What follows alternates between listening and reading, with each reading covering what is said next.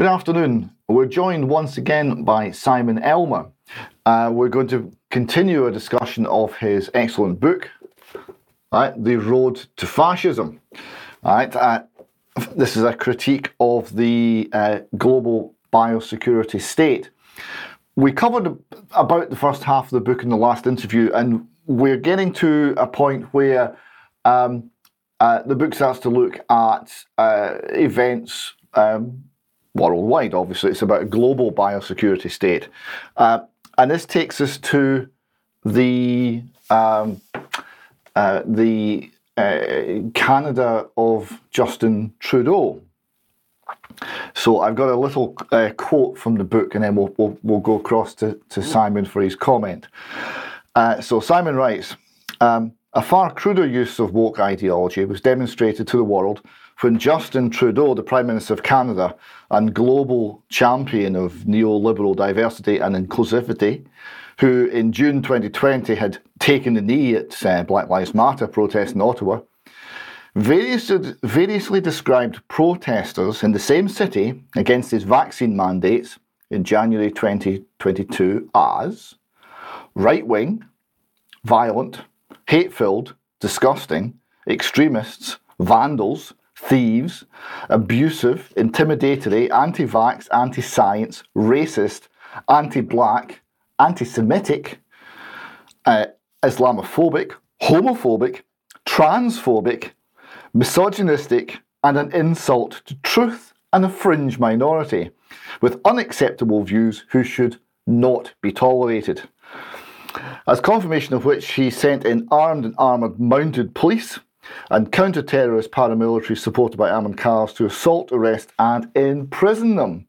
Later he declared to the Canadian Parliament that any MP who stood with the truckers was standing with the swastika. Trudeau evoked emergency powers to freeze the bank accounts of anyone who supported the protest. Simon, welcome back. Can you maybe expand on your thoughts on matters Canadian and the conduct of Mr. Trudeau? Yeah, I was speaking to someone yesterday, actually, in an interview in Canada, and she was talking about how difficult it was for her to forgive the people who were party to the level of hate which you've just described. I described, and you've quoted me describing, coming from obviously not just the mouth of Justin Trudeau, but of those counter demonstrations which were organised against what was called the I think it was the Freedom Convoy, wasn't it?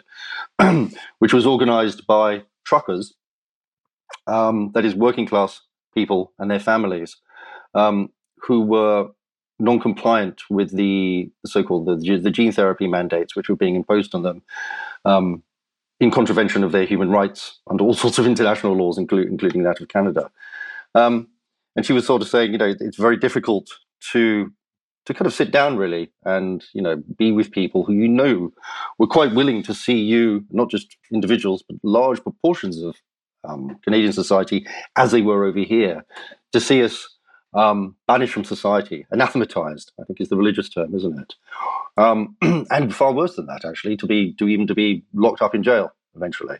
Certainly to have our human rights progressively taken away from us. I mean, I chose that quote, and I think I remember I kind of tracked down a footnote for every single one of those ludicrous insults that Justin Trudeau made over the course of several months, which led up to this appalling level of violence, which we saw in those kind of amazing images, wasn't it, kind of in the snow in Ottawa and across Canada, where you had these extraordinarily violent paramilitaries, they looked like. It's very difficult nowadays to tell the difference between a regular policeman and a paramilitary, and indeed a military man. But they were very tooled up, I think is the expression, isn't it? And they had kind of armored cars using all sorts of, undisclosed kind of weapons, who went in and just kind of, charged, basically. It was like something out of despotic times, wasn't it? It was out of fascist times. It was actually that, I think. It was that series of incidents in Canada backed up what was going on elsewhere in the world that made me think, as I think I've said before, I said, well, if this isn't fascism, what is it? It seemed to have all the hallmarks of fascism. Now, I think what's most interesting about that, we've talked a lot about the woke stuff, so I don't really want to go too much into that. the fact that the insults were out of the handbook of woke, all these isms and stuff which are used to not only to insult people, but to banish them, if you like, from consideration, to push them outside of their human rights, to remove those human rights from them. But the interesting thing was, I think the most important part of that, and which justifies us describing this as the ideology of fascism, is that Justin Trudeau didn't stop short at insulting this very large so-called minority of Canadian people. And even if they were a minority, that doesn't mean he can take their human rights away from them. He then declared a state of emergency, which effectively, well, it did, disbanded Parliament and allowed him to evoke emergency powers to address what he called this civil unrest, which was actually simply a protest. It wasn't simply a protest, it was much more serious than that, because what they were protesting against and for was the restoration of their human rights under Canadian law and under international law. And once that state of emergency had been declared, a whole lot of other things happened, which I don't think we've seen before, and which we're going to see in the future under different powers, which won't necessarily be emergency ones. And that is, what's her name? Justine, sorry, I can't remember her name now. Friedland, she's the deputy prime minister, isn't she? And she's also I think she's the minister for finance. She's also sits on the board of directors of the World Economic Forum. She said she started to suspend the bank accounts of not only participants in the protest, but of companies who owned the trucks that they were using, I think also of insurers of the trucks and of the businesses of these truckers. And this was kind of extraordinary level of powers, but they were obviously, I think, in a way, kind of testing what is going to be capable, not under emergency powers, but under a permanent state of emergency when they introduce central bank digital currency. That's precisely the way that a programmable form of central bank digital currency, which is in the course of being implemented across the world, in fact, will be able to be used, as it says, as the Bank of England says, not only to encourage and to implement public policy, but also to prohibit or discourage, prohibit's probably more exact, types of behavior which the state regards as antisocial. And you can imagine them wheeling out when people sort of say, well, what kind of behavior do you want to prohibit through central bank digital currency? I imagine they'll have a list of behaviors or attitudes or simply people, which matches up very closely with what Justin Trudeau used before he did the same thing to the bankers. So this is why we talked about this before. Woke ideology is not misguided. It's not people trying to make the world a better place and maybe getting too zealous about it. It is the ideology which prepares the public and indoctrinates people into extraordinarily levels of authoritarianism, which thus far have been enforced on the justification of a permanent state of emergency, which of course is how fascist states are ruled. The Third Reich, to take the most extreme, between 1933, when the Nazi government got in, and the defeat of the Third Reich in 1945. Germany didn't have a new constitution. It didn't change the constitution of the Weimar period before that under the Social Democrats. It simply suspended it under a 3 times renewed state of emergency. This is what we're kind of living under at the moment. But when central bank digital currency is implemented, there won't be any requirement for a state of emergency. We will live in a permanent state of emergency when, through not laws, not through regulations, not through emergency powers, but through the technologies of the global biosecurity state, of which central bank digital currency is one, will be able to take those rights away from us. This is a very good point indeed. And we see elements of this being rolled out now, even without central bank digital currency, in the ESG, environmental and social governance. So if you run a company and you would like to have access to funding, to credit for your company, you have to comply with a particular political agenda. And if you're marked down, then the cost of your debt goes up. Or maybe it wouldn't be possible to find funding for your normal operating requirements at all, and you would be driven into a crisis due to liquidity. This is a sort of stick that is particularly concerning, not just for those with a religious bent, because memorably in Revelation 13, I'll quote it here, talking about the people who essentially worship the beast being an evil empire, and that no man might buy or sell save they had the mark or the name of the beast or the number of his name. So the idea that there's a coercion that you're either compliant with the state or you're excluded from normal economic life, which is only one small step from being excluded from life, particularly in a severe climate like Canada, it is something that's long been recognised. Now, we've talked about this before in terms of the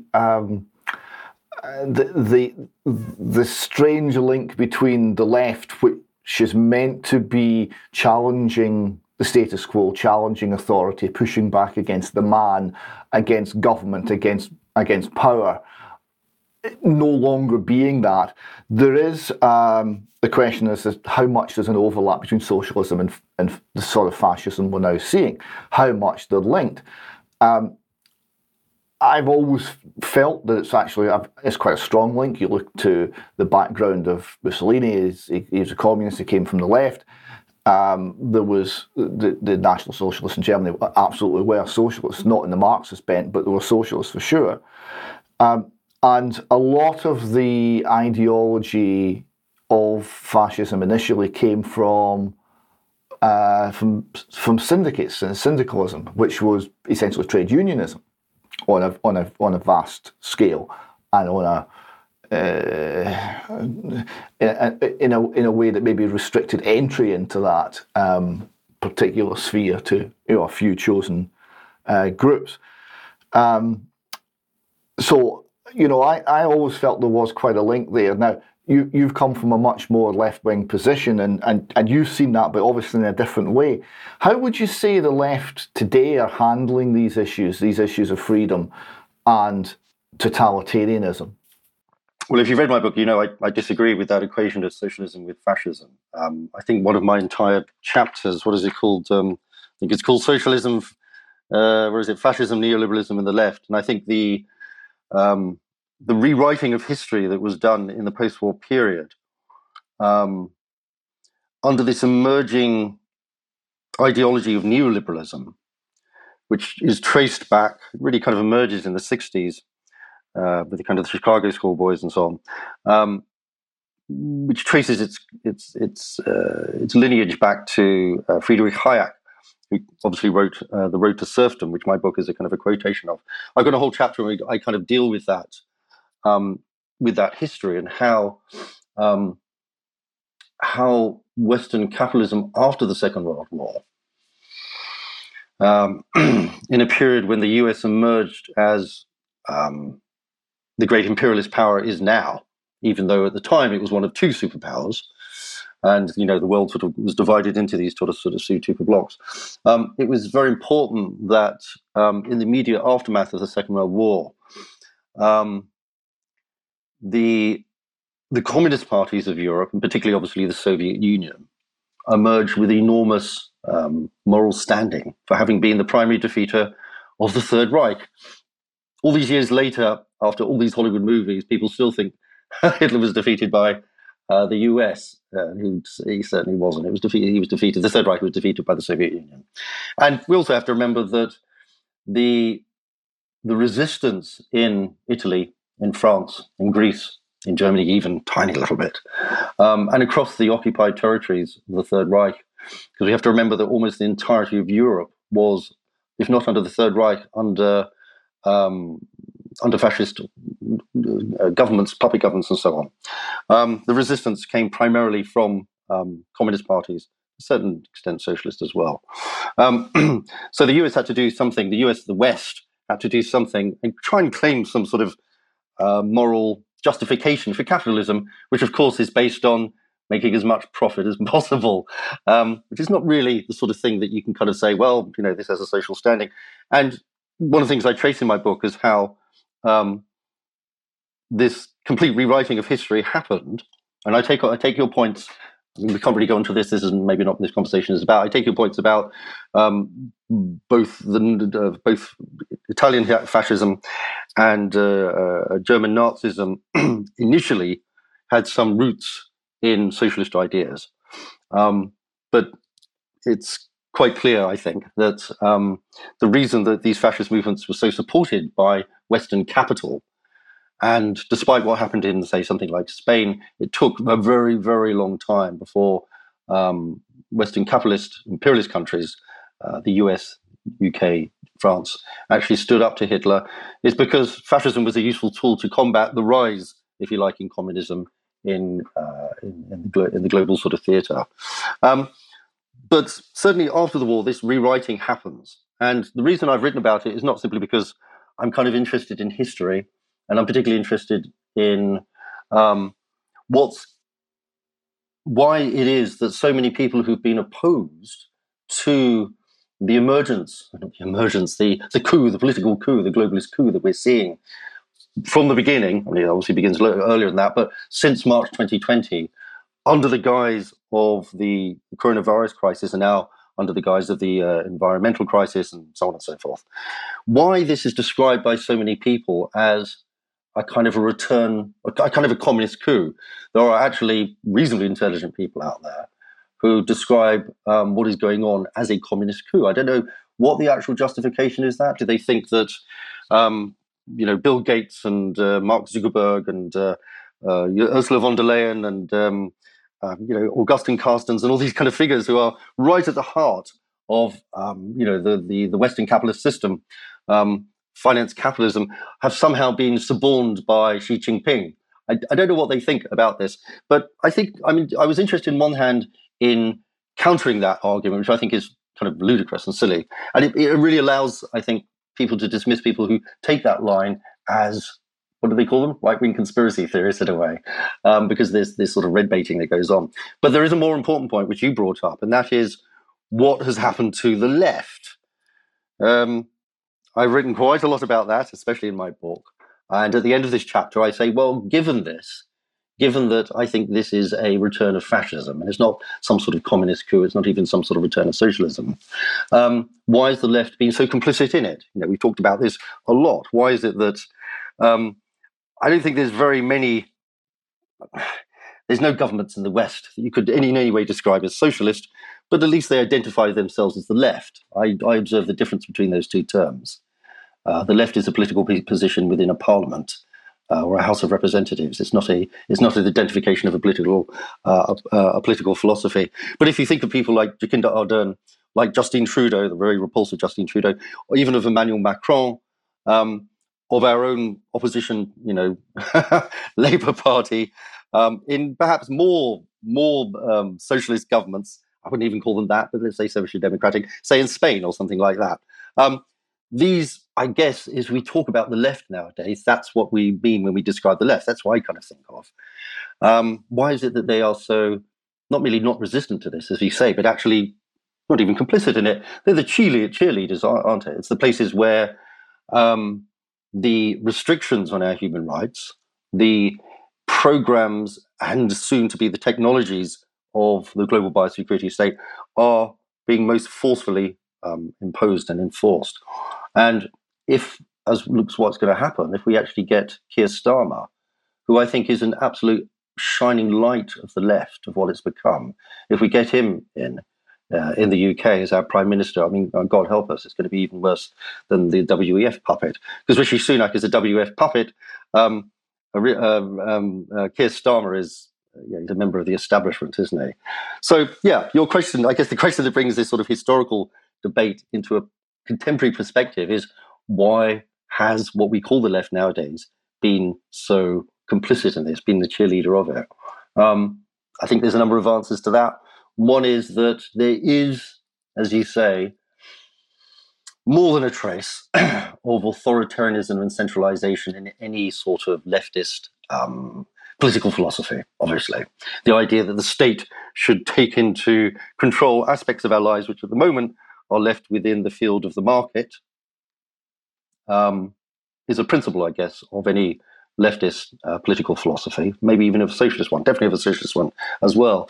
And therefore, when in response to the huge fear-mongering that people faced and still are facing, it's now moved from the COVID moment to the environmental moment, people who are scared call in an authority, don't they, to tell them what to do. And not just them, but to tell everyone else what to do. So I think there's a disposition within the leftist imagination. Let's not call it a philosophy, because I think this has gone way past political philosophies. It's simply gone into emotive reactions to fear. The left immediately called on the state. And of course, in this country, in most Western countries, most capitalist countries, the state is the administrative body of capital to impose restrictions on people.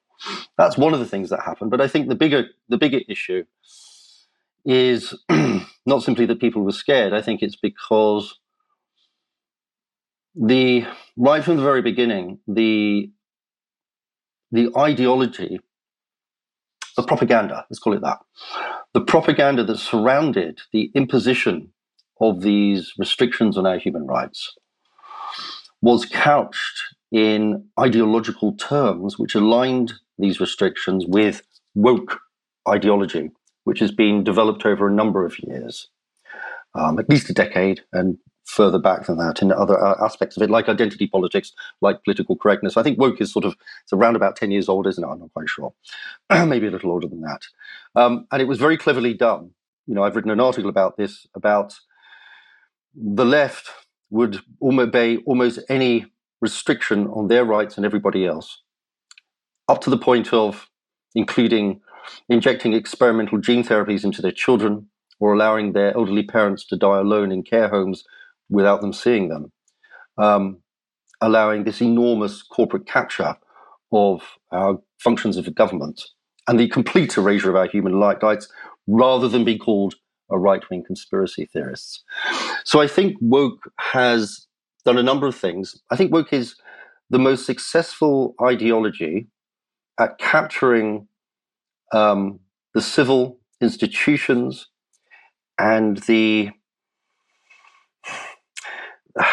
field of ideas and practices that make up an ideology of a given country, of any political movement since fascism. Fascism did it in a similarly short period of time, and with a similarly lack of resistance, had more of a resistance because the left was much stronger in those days.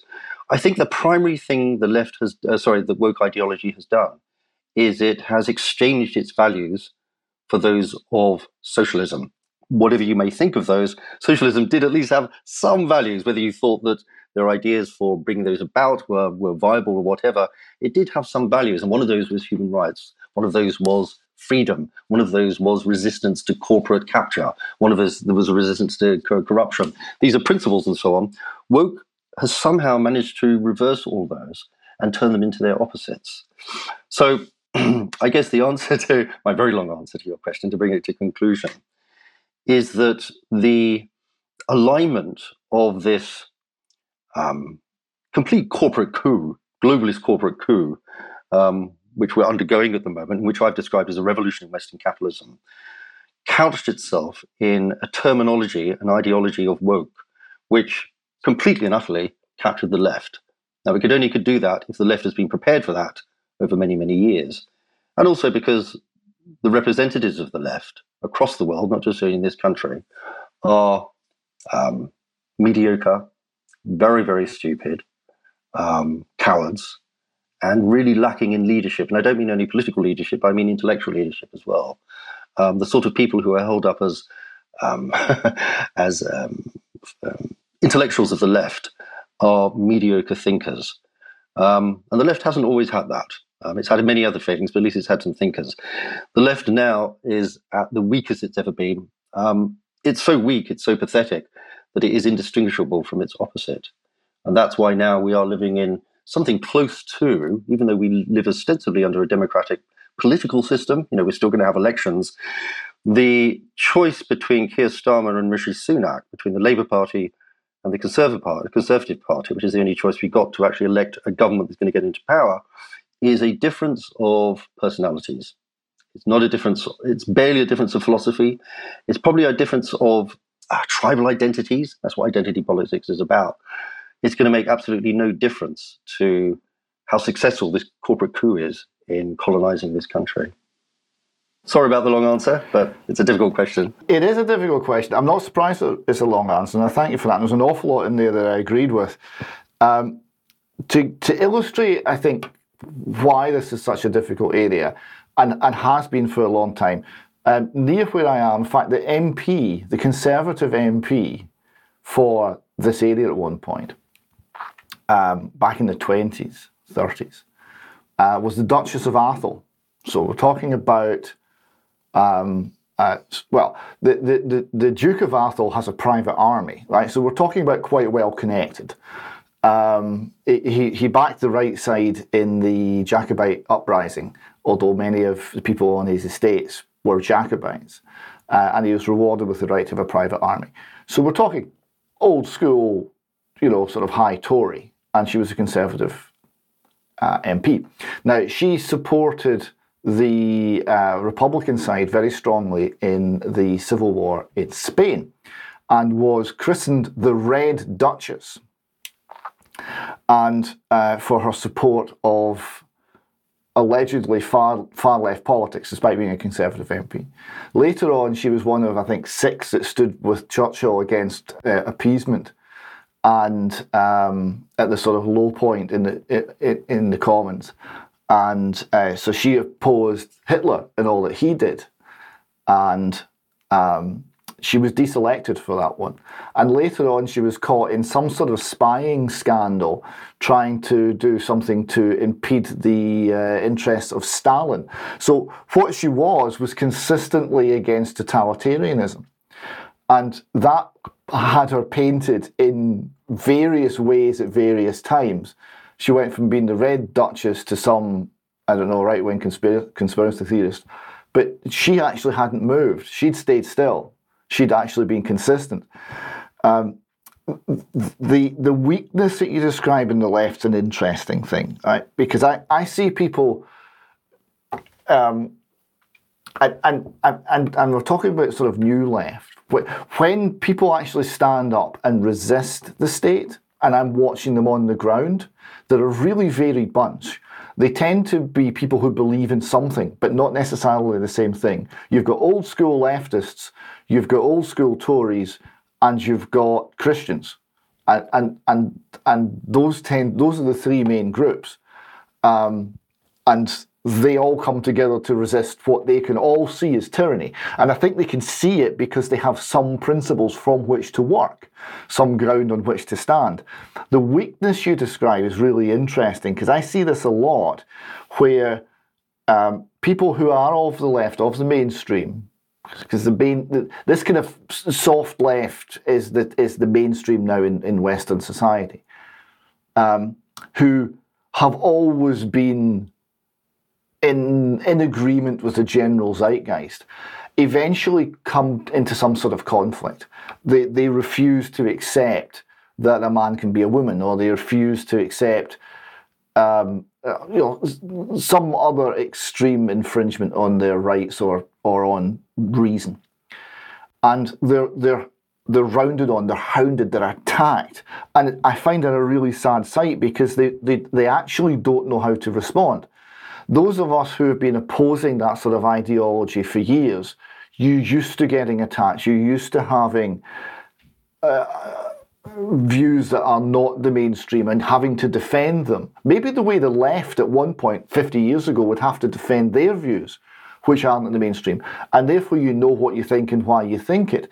And the people who have kind of gone along quite happily, accepted all these infringements on rights, infringements on reason, and eventually said, no, I can't do that.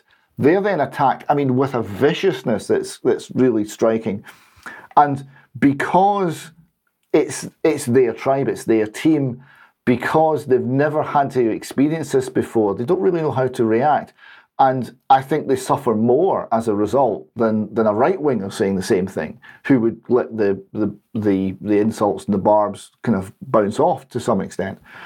And I think it's maybe the lack of opposition, the fact that the background across the political world, across the intellectual world, has accepted this.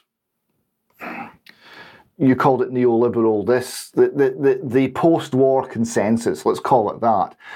That's become unarguable. That's become, everyone recognises it as the only way forward. We have the end of history. We've only one way forward. Everyone's on the same page. You must think the same as well. And then when they realise they don't, there isn't the practice there of defining your beliefs, of fighting for your beliefs, of chiseling them out by bouncing them off people who believe different things, because everyone believes the same sort of kind of mushy ideology. Do you think that's it? Is it just 75 years of the post-war consensus being accepted that's made the left not much fit anymore? Yeah, gosh, that's a difficult question, isn't it? It's a very long sort of conversation. I mean, I'm old enough, I imagine we both are, sort of, to remember, in the days of Margaret Thatcher's governments, I don't think there was much consensus in this country.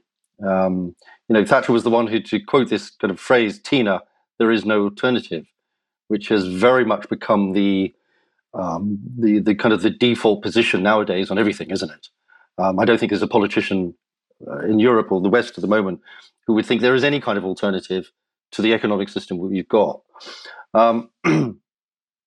And I think one of the things that I think you're right. Once Tony Blair got in, let's cross ourselves when mention his name. You hear he could take over the WF, couldn't he? He really would find his place in history then, wouldn't he? Once he came in, Thatcher famously said that he was her greatest achievement. New Labour was her greatest achievement. But I'm not sure that's absolutely true. I think Thatcher created, let's focus on this country, she created a monster. She was a conservative, I guess. And what she unleashed was finance capitalism, in a way. I don't think she wanted to turn the City of London into the money laundering capital of the world. I don't think that was what her purpose was. She who was a Hayekian, she used to walk around carrying one of his books, didn't she, saying, this is what we believe in. And although in my book I'm very critical of Hayek, there's a lot of things that he says which are correct as well. I think he foresaw the dangers of monopolization coming out of finance capitalism. Anyway, I think that once Blair came along, and his entire political philosophy of New Labour was on a very fascist, actually, idea to eradicate class differences and political differences as well. His famous, I don't think, was it him or was it John Prescott of all people, said, we're all middle class now. I don't think anyone outside of North London believed that. But he was such an extraordinarily successful politician. And, David Cameron very openly modelled himself on Tony Blair. And so did a lot of politicians since, I think. And what Thatcher did and what Blair entrenched was that the political system itself, the economic system itself was unquestionable. There is no alternative. They were all part of a global capitalism, and you're either in it or you're out. And since we're all in it, but you're either profiting from it or you're getting shafted from it. And I think one of the things that did is it moved political opposition itself, which is the basis of the political class, and this kind of illusion of democracy we've got, into the purely ideological realm. And that's where identity politics came from. That's where political correctness came from. That's ultimately where woke came from. To go back to your point about the arguments for this, or how you were sort of saying how, I think you're right. I mean, I've in my own, it's hard to talk about this in any kind of certainly in personal terms. I've always been very struck. My organization is Architects of Social Housing. in our sort of campaign work, working with council estates against primarily Labour, almost exclusively Labour councils who are wanting to knock down their homes, sort of socially cleanse the community, was the phrase they used, and then build market sale properties in their place. We met a lot of people in various degrees of leftist organizations. Some would be called socialists, some would be all sorts of others. And I was always very struck that there was an assumption that myself and other people in our organization all shared their values about everything else. I was talking about this the other day, there's a very strange term that the left uses. If you get an email from someone on the left, they'll sign it off in solidarity. Now, solidarity actually has a meaning. And what it meant is, particularly on the left, where you have so many different factions who've all got different political philosophies, different ideas, different memberships, and so on, to get anything done against the far greater economic power, if you like, of the people that are opposing, whether that's a government or a corporation or an institution or whatever, that they drop their differences in order to form a solid base to oppose this. That is what solidarity means. I don't have to agree with you, so we could get communists and socialists and social democrats and anarchists and God knows who else. Even get a few liberals in. Who knows? And have a few, as you said, get a few Christians in as well, and oppose what it is you're opposing. And that's what solidarity means, that you drop the differences to create a front, a force to resist or to overcome something. Nowadays, that word has become to mean, like so many of these words, the exact opposite. What solidarity means now, we can see this happening, even though I don't think this has got anything to do with socialism, but you can see it in the Labour Party, that anyone who steps out of line from what is the party line is immediately suspended from the party and eventually hounded out of left society. I don't really have much care for it anymore at all. I don't have any mixing with whatever the left was, and I imagine they're all slagging me off on some website somewhere. But I'm sure the same thing is kind of going on with me. I don't really care about that very much. But solidarity has now come to mean towing the party line. Absolutely, it's come to mean the most authoritarian types of ideological hegemony, the sort of things you saw in the Soviet Union under Stalin, or in any other sort of totalitarian political system. And what's happened, what I found very interesting, is that since this globalist coup started in March 2020, I've formed solidarity with very different people. Some of them are from the old left, who see this for what this is. Some of them are old school conservatives. And it's been very interesting to me to find out what conservatism actually means to a lot of people who call themselves conservatives. Some of them are Christians. There's all sorts. And we are doing what the left was meant to do, which is to drop our differences and to create solidarity, to oppose what we recognize as being the greatest threat to the freedoms of humanity that we face at the moment. There are precedents for this, historical precedents, when the left very belatedly realized that the threat of fascism rising in Europe in the 30s was very, very serious, and that it had the financial and political backing of Western imperialism. It tried to drop its differences and form things called like a popular front, or a people's front, or a unified front, or so on and so forth. There are various different models of it. By the time they did it, it was pretty much too late. It did bring popular front governments to power in, obviously, Spain and obviously in France. But of course, as soon as Franco invaded and tried to overthrow, or successfully overthrow, the Republican government in Spain, which he went back to earlier on, even though Franco was supported militarily by Hitler and by Mussolini, the Spanish Republican government found out that it couldn't rely on the support of the Popular Front government in France, let alone the support of the UK or the USA. And obviously it lost the war.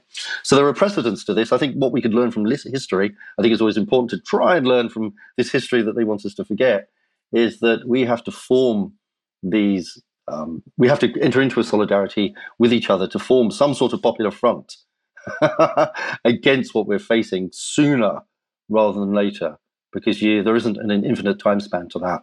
And that's certainly a lesson we can learn from this period in the 30s. That's a very good point. Interestingly enough, the book that Margaret Thatcher would carry around and wave and say this is what we believe was Hayek's Constitution of Liberty, a far less well thought through piece of work than his Road to Serfdom. Road to Serfdom I thought was very good. There's a few compromising chapters in it, but by and large I thought it was actually a very good book. Constitution of Liberty was hugely compromised and compromising, and very weak actually. So I was surprised that was the one she chose to waive. But there you go. You mentioned quite a few times the issue of totalitarianism, and you get to this very much in your book. You quote here Hannah Arendt. And she says, the fear of concentration camps and the resulting insight into the nature of total domination might serve to invalidate all obsolete political differentiators from right to left and to introduce, besides and above them, the politically most important yardstick for judging events in our time, namely whether they serve totalitarian domination or not. And this is essentially what you were saying there. We must find allies where we can, and we must resist the totalitarian domination. And the other things matter much less. You talk at some length on the idea of the camp. Would you like to say just briefly to expand on your thoughts there before we move on to other things and other continents? Briefly. Goodness.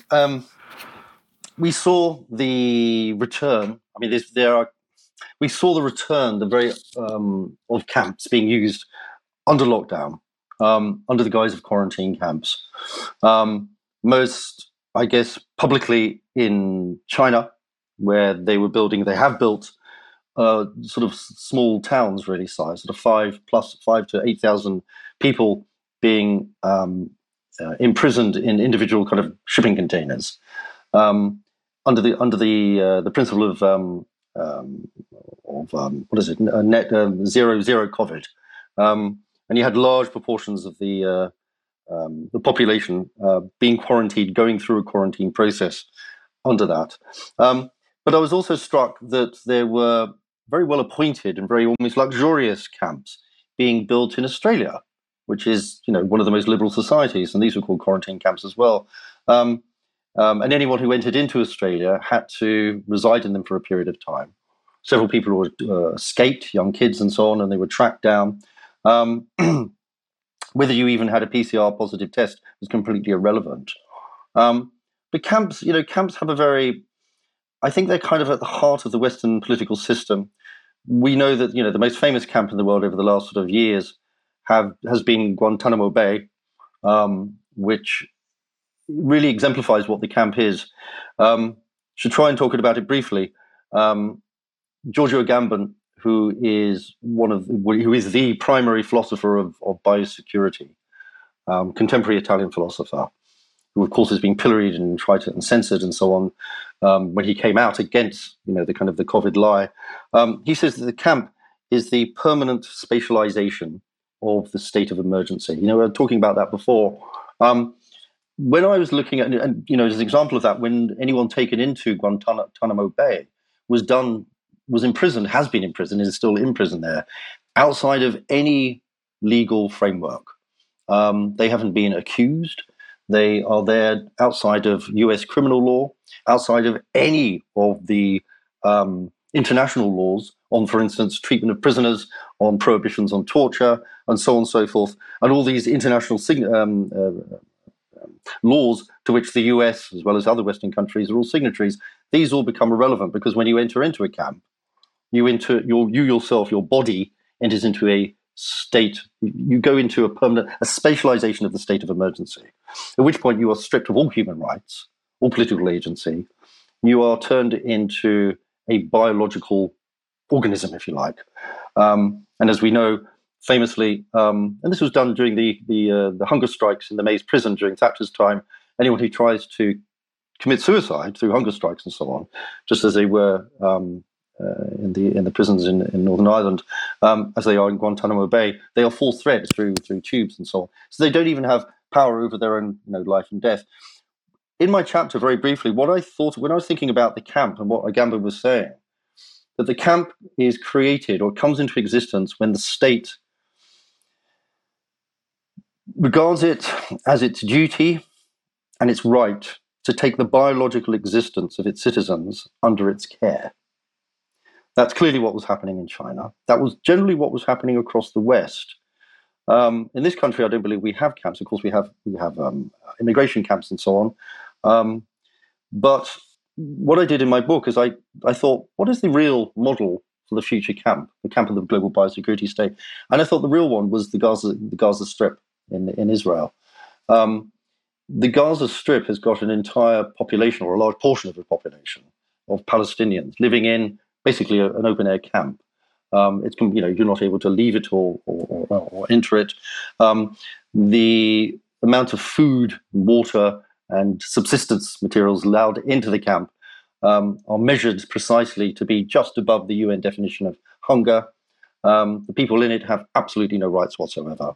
And I thought, that's the kind of the model of the camp that we're looking in the future. Of course, that's an extreme version. But the new technologies of global biosecurity, I mentioned before central bank digital currency, we're seeing it in a small microcosm way. It's not really such a microcosm, through 15-minute cities. What I believe is going to happen is this phrase that George Agamben says, that the camp is the biopolitical paradigm of the state. In other words, the limits of the camp are going to be coextensive with those of the state itself. And everyone in that camp is going to have the rights, if you like, of an inmate of a camp. That is, your rights to health are going to become obligations to biosecurity. How much food you eat, what you eat, whether you can drive, where you can travel, your freedom of expression, and all these other kind of limitations that we're seeing encroaching on our human rights, our rights of expression, freedom of association, and so on, are going to be monitored, controlled, and enforced as they are within a camp. I like to try and visualize this, and for me, digital ID is the gateway to the camp. The limits of the camp are going to be central bank digital currency. That's going to be the fence that encloses us. And that fence is going to be coextensive with the state itself. And then within that camp, there's going to be things, if you like, you can see them as kind of areas within it, like Agenda 2030, which is going to reduce how much food we can eat, how many resources we can consume, how much we can travel around in the camp. The environmental fundamentalists are quite, so the other day I was looking at, what was it called, Absolute Zero, that report produced by the University of Cambridge, and it shows progressively how they're going to reduce not only our consumption of meat, beef and lamb is going to be completely banished, but also our use of electricity, our heating of our homes, our freedom of movement, shipping, planes, the whole lot. This is a global control over every aspect of our lives. This can only be done according to a biopolitical paradigm, which is modeled on that of the camp.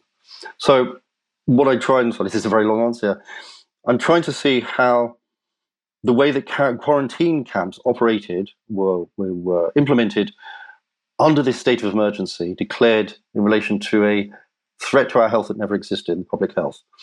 What they can tell us about the nature of the state, which is emerging, the global biosecurity state, which a lot of my book is about. And I think it's about blowing it up from the microcosm to the macrocosm. Long answer, but that was a very interesting answer. The camps we saw in Australia, which of course people were forced to pay for whilst being imprisoned, and they would still be pursued if they escaped. So it was on one level, well, it's a hotel, and I was speaking to some friends who had emigrated to New Zealand. We're talking about a similar sort of thing. And when they went to New Zealand, they were the radical ones, and I was kind of conventional engineer. And they've gone to New Zealand, and they had all the radical views have kind of been, they found, I'm at home because the government shares all my radical views, and they were saying how benign this whole system was, that they would love to be quarantined because it's just a giant hotel stay. It's just lovely. And they couldn't see that there was a sinister side to this. They just wouldn't see there was a sinister side to this. So yeah, a camp where people can convince themselves that it's fine, because superficially, if you don't think about it, if you look at the standards of living, it will look familiar enough that it won't trigger too many alarm bells, because it won't be an austere camp of the model of the gulags. It will be a more luxurious Western version, but your liberties will be just as gone. So, moving on, you get to kind of really one of the kind of heart points of the book, the actual core ideas, where you're talking about the new totalitarianism. Now, at one point, you quote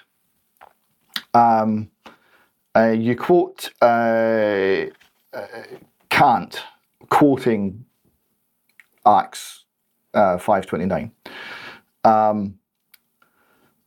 That the quote is that we should obey God rather than men signifies merely that when men command anything which is in itself evil, directly opposed to the law of morality, we dare not and should not obey them. And this was, I thought, absolutely central to what we've been through in the COVID-19 crisis and all that went with it. That message is vital. That message was lost to almost all of the people in Great Britain, almost all of the people in the West.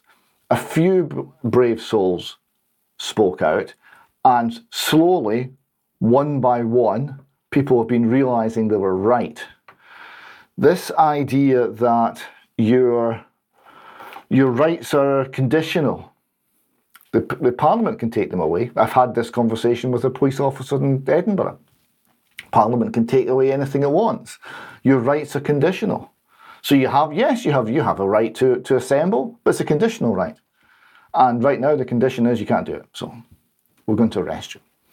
All right. This acceptance by that police officer of evil, the acceptance of the Parliament of evil, the acceptance of all of our institutions of evil was really stark and really, I think, a wake-up call.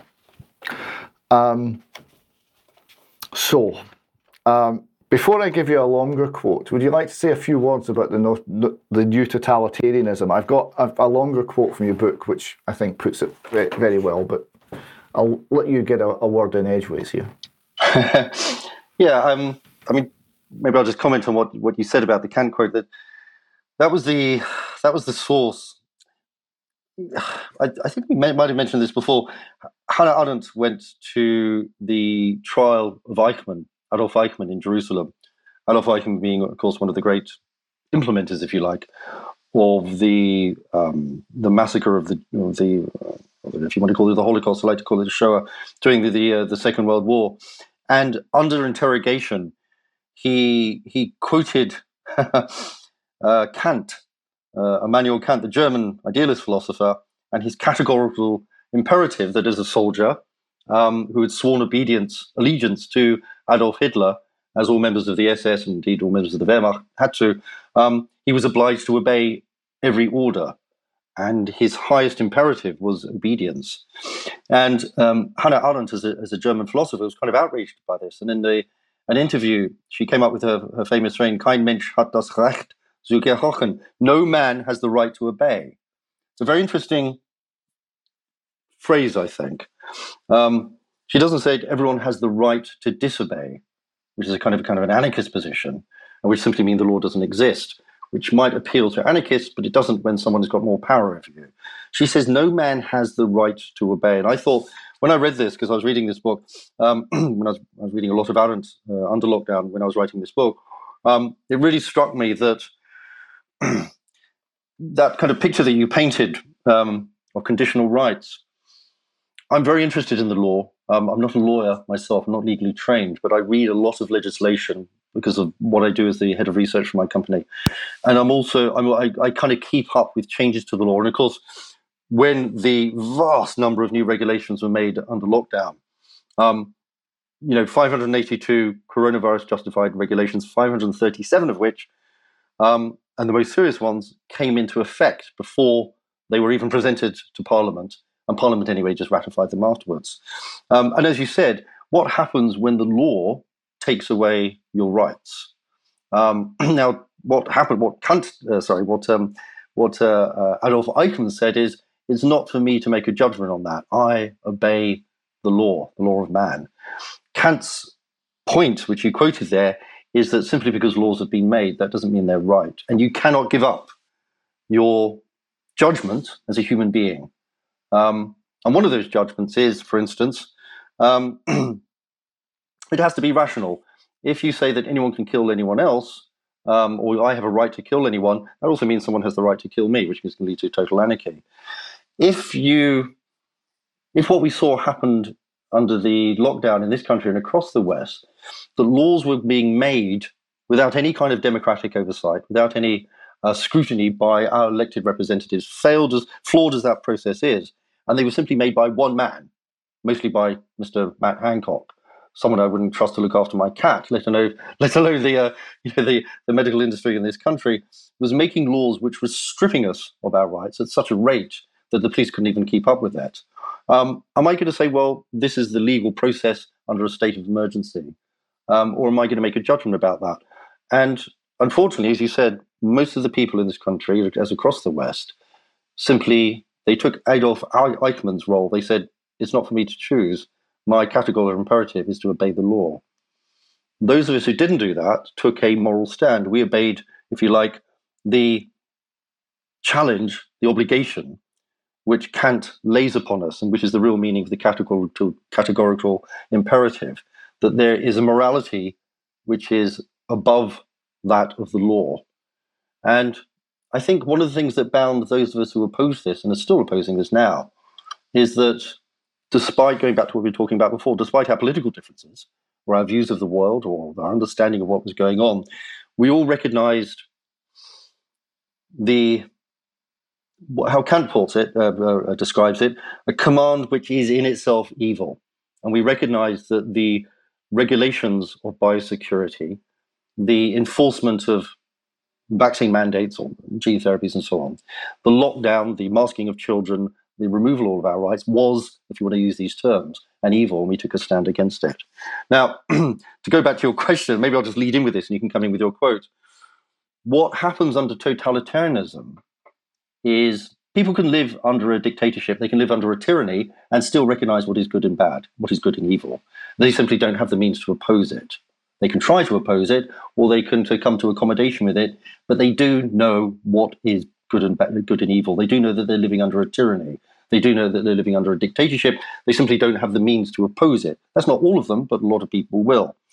Under a totalitarian system, that distinction between good and evil, I think, has failed. And that's why in this large chapter at the end of my book on the new totalitarianism, I think one of the sections is called, it's about the loss of, the failure of our morality. Hannah Arendt describes what happens to the German people, which is of course our own people, under the 12 years of the Third Reich, as a failure of morality. The German people kind of failed their morality. And that's what happened to us. People weren't under the oppression of the state. The vast majority of people in this country, as across the West, became spokespersons for the state. They became implementers of it. We completely, as a people, forgot what is the difference between good and evil. Masking children for 2 years. Do you remember what it was like being that age? A month seemed like a year to us now. To mask them when anyone could tell that these kids were absolutely immune to this so-called novel coronavirus, and to subject them to that, effectively, child abuse for 2 years was an absolute evil. And yet the vast majority of the people in this country were not only okay with that, they were calling for it, they were privy to it, they were implementers of it. And I think the only way to understand that, or the way I've tried to understand that, is that we have moved into a new form of totalitarianism, where we're not living under a tyranny or a dictatorship. We are parties to an emergence of a new form of totalitarianism, a kind of a digital totalitarianism. And that's what we're kind of facing now. In your chapter on the new totalitarianism, you describe this, and the phrase you use is the moral collapse. And you describe the people who were essentially cheering for more lockdown, more restrictions, more severe punishments on those who would resist.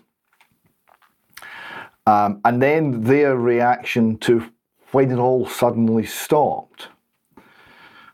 So you're right, with the revoking of the cultic practices of the biosecurity state, precisely 2 years after they were first initiated by the Coronavirus Act, March 2020, whose 2 years expiry date had been written into Section 89 with remarkable foresight, the COVID faithful were having to confront the extent of their gullibility, their political naivety, their susceptibility to manipulation by the corporate media, their ignorance of elementary biology, and like all religious fanatics awakened to rude reality, it wasn't a pretty sight.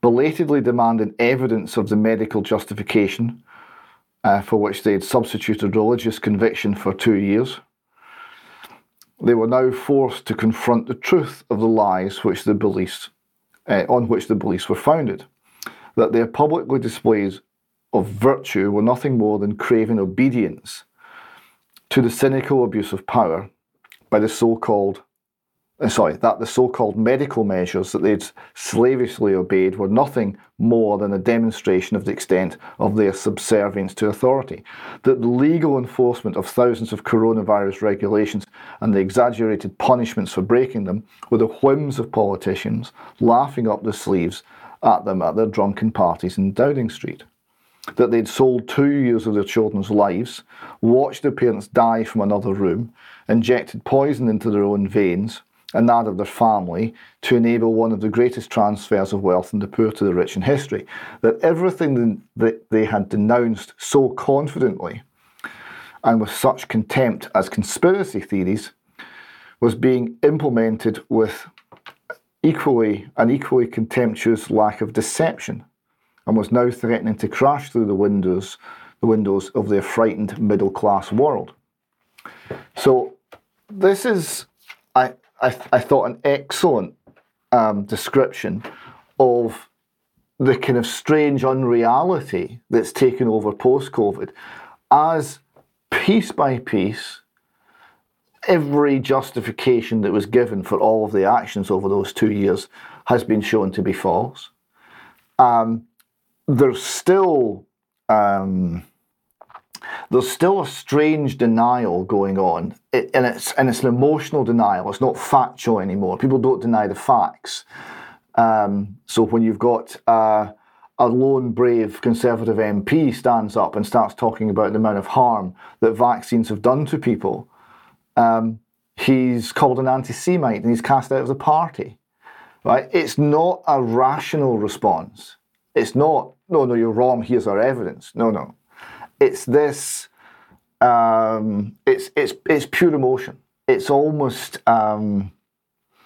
it's the way, you talked about a kind of gaslighting. It's the way that narcissists substitute emotion for thinking and manipulate people to get a certain emotional feedback, and on one level are very calculating, but there's no reason there. There's no logic, there's no analysis, there's no reasonableness. It's all based on this sort of instinct that you must be wrong, because if you're right, then the last 2 or 3 years we were all fools. And that just can't be faced, so it won't be faced. So I thought that put that particular issue extremely well. You've also quoted, I was flicking through the book again just before we came on, because I first read it a little while ago. And I came on, I hadn't clocked this at the time, but a quote from Larry Fink, chief executive of BlackRock. And I'd probably noticed this time because we were quoting, we had Larry Fink on UK Column News within the last week or so, saying some outrageous things. And he's talking about the market embrace. We talked about the socialists and the socialism and the leftist embrace of the new totalitarianism. But there's, you point out here, another side to it. So he's talking about the market's embracing of totalitarianism. Quote Larry Fink, "Markets don't like uncertainty. Markets like totalitarian governments, where you have an understanding of what's out there. Obviously, the whole dimension is changing now with the democratization of countries, and countries are very messy, as we know in the United States. In North Africa and the Middle East, we're going to have an uncertain environment for many years until we have an understanding of where this is all going to take us." I find that quite a threatening statement. But could I ask you to just expand a little bit about this, the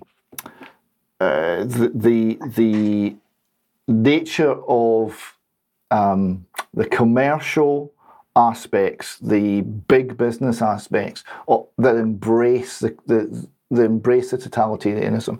They love the control because it's tidy. I remember reading the memoirs of the great jet engine engineer Hooker. The book was called Not Much of an Engineer, because that's what they said to him when he joined Rolls-Royce with a degree in mathematics. Well, you're not much of an engineer. Now, it turned out to be a great engineer. But he went to China at one point, and he saw the various copies of his engines that the Chinese had made. And he was quite impressed by China because it was tidy, it was organised.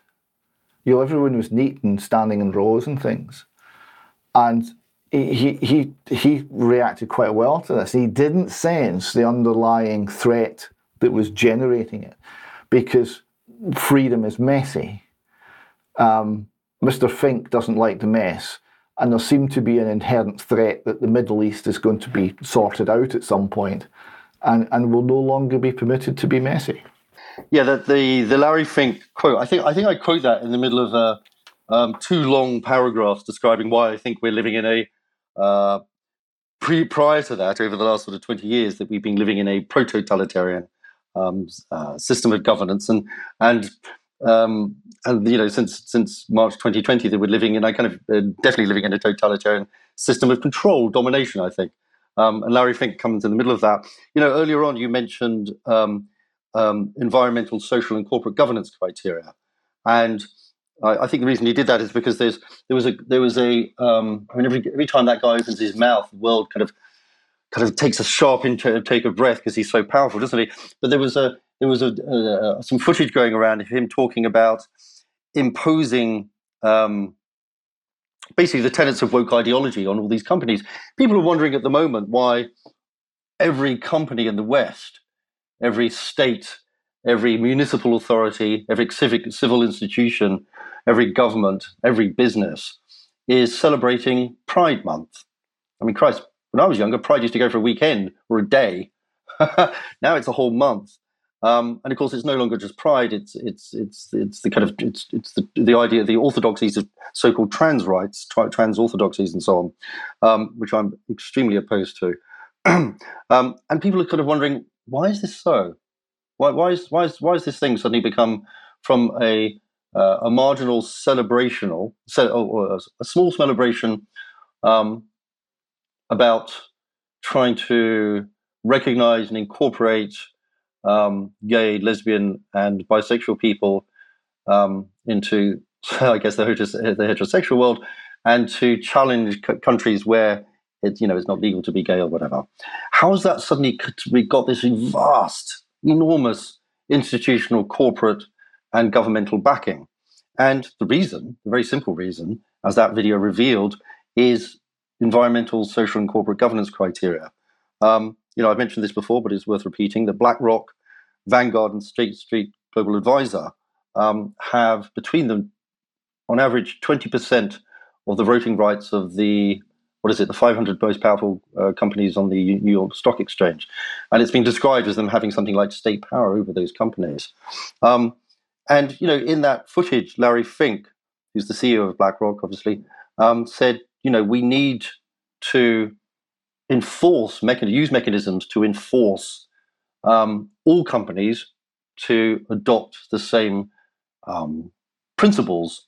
And that's not just about how they promote themselves or who they employ, or that they have a certain criteria of staff and stuff. It's also about far more serious things, like where they invest their money, what criteria they have to meet before they receive loans from banks, or so on and so forth.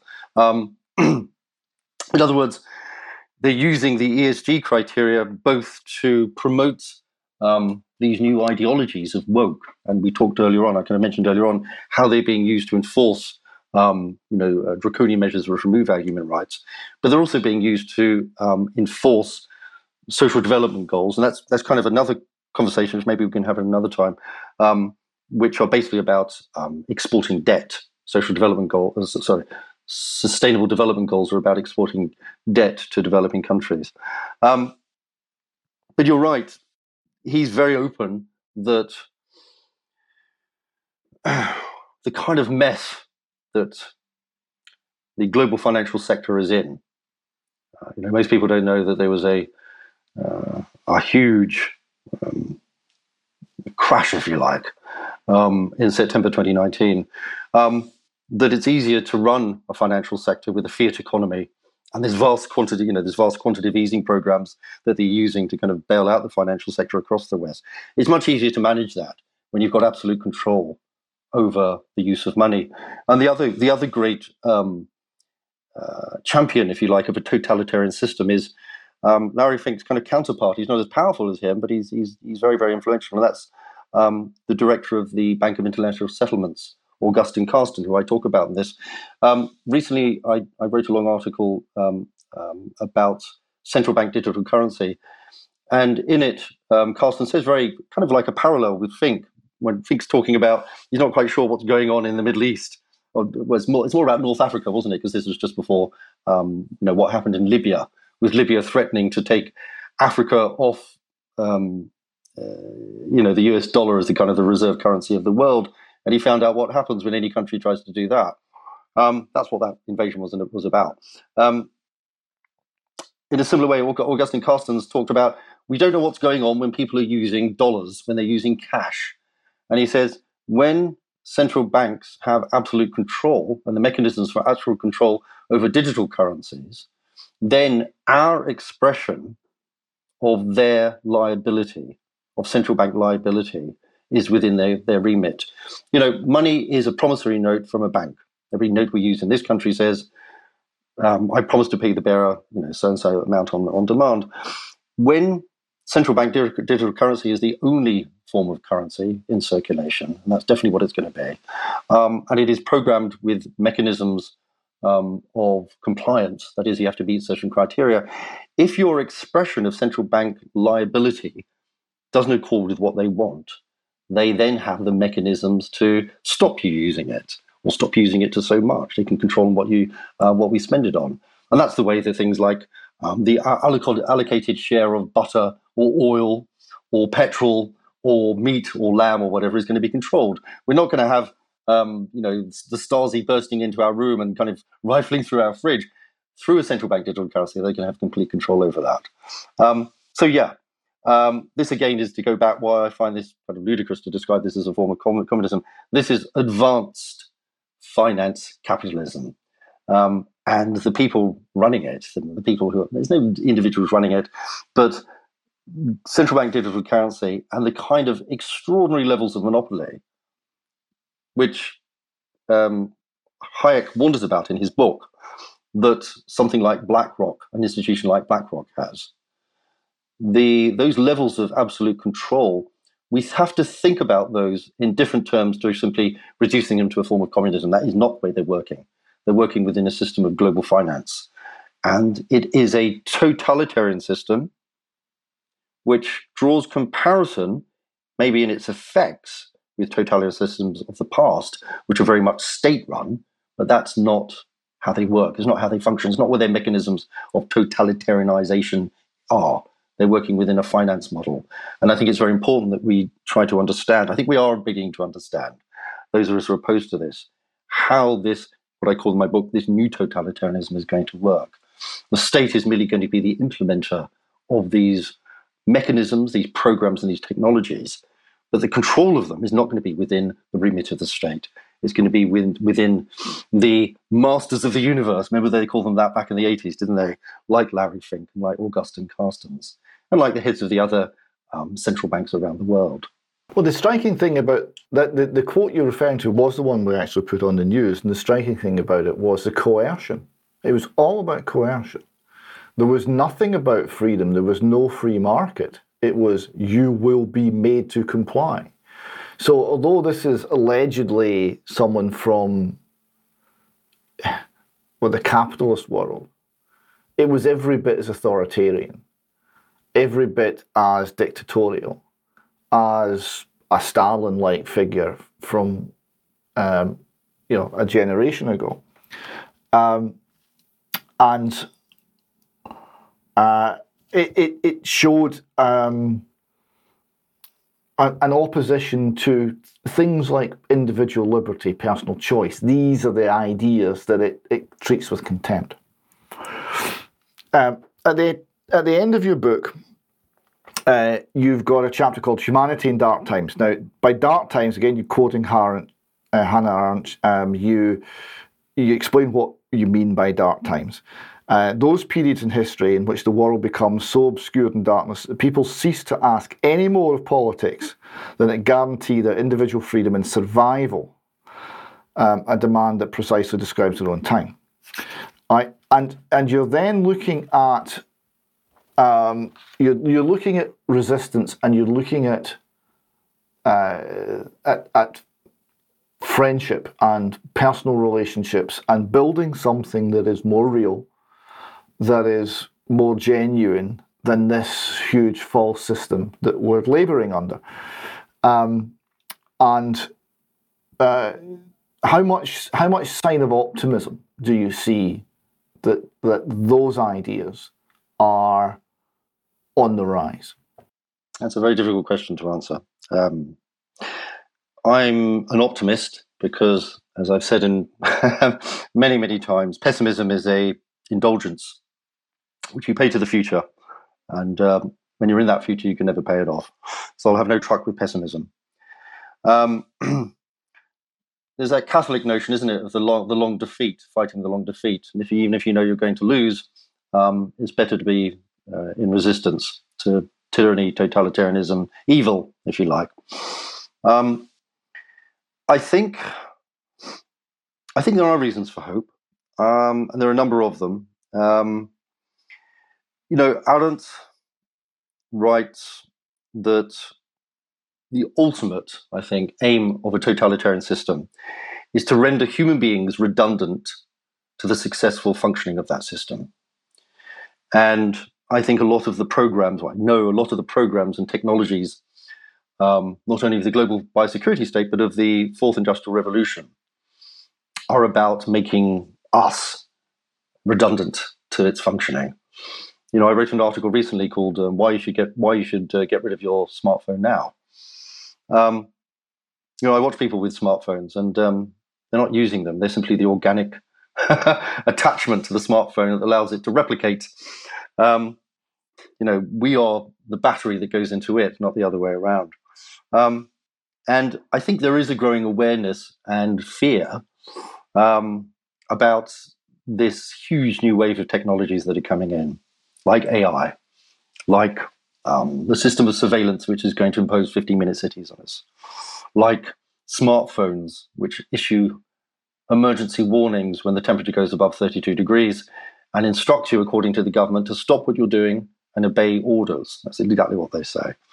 And far worse technologies like that. I keep on going back to central bank digital currency or a system of digital ID. The World Health Organization has just announced that they're going to launch the Digital Health Verification or Certification Network, I think they called it. They keep changing the names of it, don't they? But there's all these programs and all these technologies are coming in, which are specifically going to render human beings redundant to the functioning of our societies. We don't need a government. We don't need a legislature. We don't need a judiciary if everything that we do is being monitored, surveyed, controlled, and ultimately punished within a punitive context by something like central bank digital currency, by the system of surveillance which is going to enforce 15-minute cities, like the systems of monitoring which are going to oversee how much food we eat, how much beef we consume, how much oil we use, and so on, or whether we travel around, and of course what we do on these computers and laptops and phones and so on. So that definitely, I think, is a realization coming through in ways in which he probably couldn't have imagined of Arendt's definition of totalitarianism. And I think there is a reaction to that. I'm finding myself, which I never thought I would, sort of turning into a bit of a humanist. Partly that's because I'm terrified of what's going to happen, but also seeing how people are reacting to this. I don't think any species is keen on seeing itself being made redundant or ultimately being made or being wiped out. I've been looking recently more and more at the goals of Agenda 2030 and ultimately beyond that in 2050 of net zero. And if we look at the example of Sri Lanka, which in April 2021 it started imposing the Agenda 20 or net zero policies to its agriculture. Sri Lanka was known as the rice bowl of the East, and within a year, the country was in ruins. It was defaulted on its debts. Inflation had gone up to 54%. Rice production had fallen to by 80% or something like that. Prices had gone up, God knows how much. And eventually they actually overthrew the government. And that was in 1 year, and only imposing these policies within our agriculture. In my opinion, Agenda 2030 and beyond that net zero is a genocidal project. And it will kill, if it goes ahead, hundreds of millions of people and impoverish and create hunger in billions more. That seems to me absolutely clear. I don't know how you can kind of contest that. As people become aware of this, I think as human beings become aware of this, not just people, but human beings, I think there is a reaction happening to this. I think more and more of us are missing as it's disappearing, because you always miss something as it's disappearing, don't you? You don't know what you've got till it's gone, as what's the name sang. We're missing our humanity, our community with each other. We don't see each other as much as we did. A few years ago, I'm glad that we can have this conversation. If you're up in Scotland and I'm down in London, but it's not very often nowadays that I have these meetings with other human beings in the same room. We're doing everything online. People don't go out as much as they do, and I think there is a reaction to that. So I think the reassertion of our humanity and the other things which are contingent upon that, because humanity isn't just simply an abstract concept, like our freedoms and our community with each other, which I think we've been missing in the West for a very long time. I think they are asserting themselves. The problem is the kind of technologies which I keep talking about, we've been talking about in this discussion, they won't be contingent as they were before under lockdown, under the COVID fear-mongering, on us believing what we're being told. It won't be dependent on propaganda anymore. We will be living within a digital camp. And in a camp, it doesn't matter whether you you disagree with the guards or the commandant, because they've got complete control over you. So to go back to what I said before, it's very important that we start recognizing and defending and recovering our humanity and our sense of community with each other very, very soon. You mentioned in my last chapter, I talk about the politics of friendship. I've said this before, but I'll say it again. Friendship has been and is still under relentless attack across the West. Our friendship with each other, our bonds of family are under specific attack, particularly by woke ideology. It's quite clear that the family unit, as the kind of building block of society, is definitely being under attack. Our children are being taken into, I think the kind of obscenities being done to children, getting literally infants and exposing them to male strippers and stuff, is, I can't imagine it's being done for any other reason than to encourage parents to start taking children out of the schools. And I think that itself will justify the state passing new legislations which effectively take children into the control of the state, from the moment they're born. I think there is a kind of a drive towards that. And that, again, is a very totalitarian idea that the human being, the parents aren't the ultimate source of authority over their children, their own children, but the children are actually the property of the state. And there seems to be a drive, that seems to be where trans orthodoxies are going towards. These are all transhuman, not merely technologies and programs, they're transhuman ideologies. I hope, I continue to believe, and I'm optimistic, that the human being will reject this and resist it and ultimately overthrow it. We've talked about this before, David. The people in power are never as powerful as they think. They are still there in power because we allow them to occupy that place. And we keep obeying, and we keep voting for them, and we keep believing all the lies they tell. I'm an optimist that the human being will reassert itself. The downside of that is it might not happen in your and my lifetime. And what they're doing to our children, it might take a while before human beings do reassert themselves. It might be in 100 years. It might be later. It's kind of what my book on poetry that you mentioned at the beginning is about. It's about defending the values of freedom, if not for us, for the future. And, we shouldn't simply be fighting for ourselves. We might have lost this battle. I'm not saying we have. We're in the middle of it, and we're definitely losing it. But the war is a long one. And we have to think not just for ourselves, but for the future, and try and keep those values alive for the future when people will start rebelling against this. Because we're getting very close to the edge at the moment. We're getting very close to the abyss. Recently, I did a presentation called The Four Horsemen of the Apocalypse. And those four horsemen were digital ID, central bank digital currency, Agenda 2030, and the World Health Organization's pandemic treaty. I could add another one, which of course is what is going on in Ukraine, but I think that's the product of those four. Those four horsemen are right on the edge of appearing in our world. It's funny, like you mentioned the Revelations on before, and I went back to Revelations because I was using this kind of metaphor of the four horsemen. And the four horsemen of the apocalypse, they come, what were they? They come with war, with conquest, with the law, with famine, and with the economy, don't they? There's one with the scales as well. And it's strange that, the book of Revelation was written about 90 AD, wasn't it? But all these thousands of years later, the means by which the powerful control us is still the same. It's through money, it's through law, it's through war, and it's through famine. And that's what we're facing at the moment. The common shorthand for the four horsemen of apocalypse is, of course, wrong, because it's normally quoted as being war, pestilence, death, and famine. But pestilence and death is the same horse. The white horse is the interesting one. Right? The white horse has got someone that looks like Christ on it.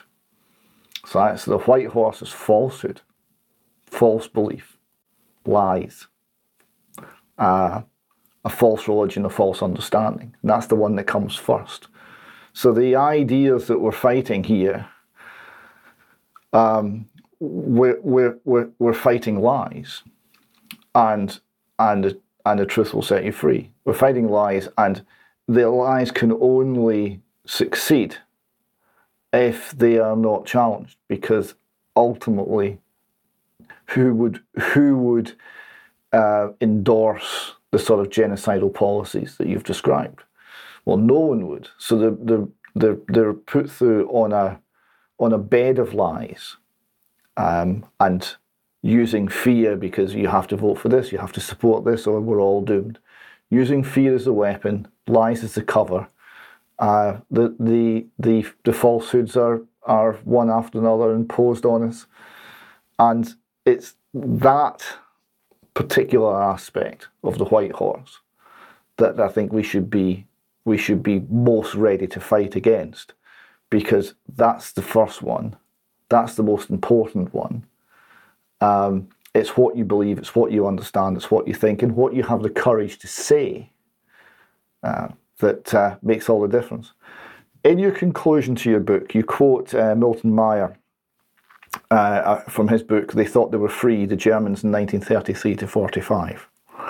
and talking about the gradual imposition of totalitarianism.